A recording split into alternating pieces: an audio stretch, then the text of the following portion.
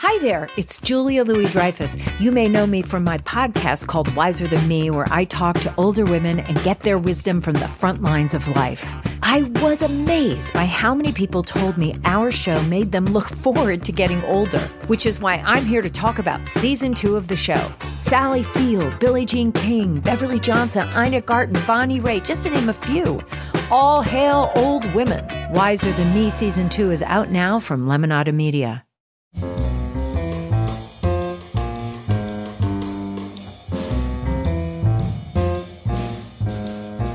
This is Merriam-Webster's Word of the Day podcast for Friday, March 7th. Brought to you by Merriam-Webster's Collegiate Dictionary, 11th edition. Available from your favorite bookstore or online at www.merriam-webster.com. The word of the day for March 7th is muckety-muck, spelled as two hyphenated words, muckety-muck.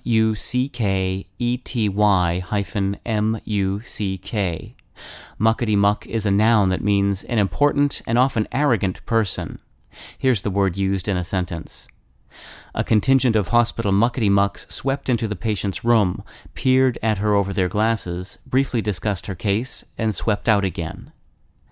The Chinook of the Pacific Northwest were avid traders, and in the course of their history, a trade language developed that came to be known as Chinook jargon, based on a combination of Chinook and other American Indian languages with English and French. The Chinook jargon term hayo, makamak meant plenty to eat. By a process called folk etymology, in which a word of another language is transformed to a more familiar-sounding term, hayo was identified with the English word high, and the spelling and meaning of the entire phrase was transformed. Beginning in the 19th century, the term high-muck-a-muck referred to a self-important person.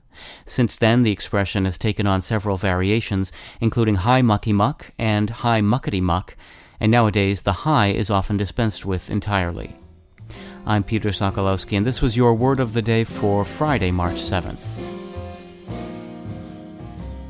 For more information, visit Merriam-Webster online at www.merriam-webster.com.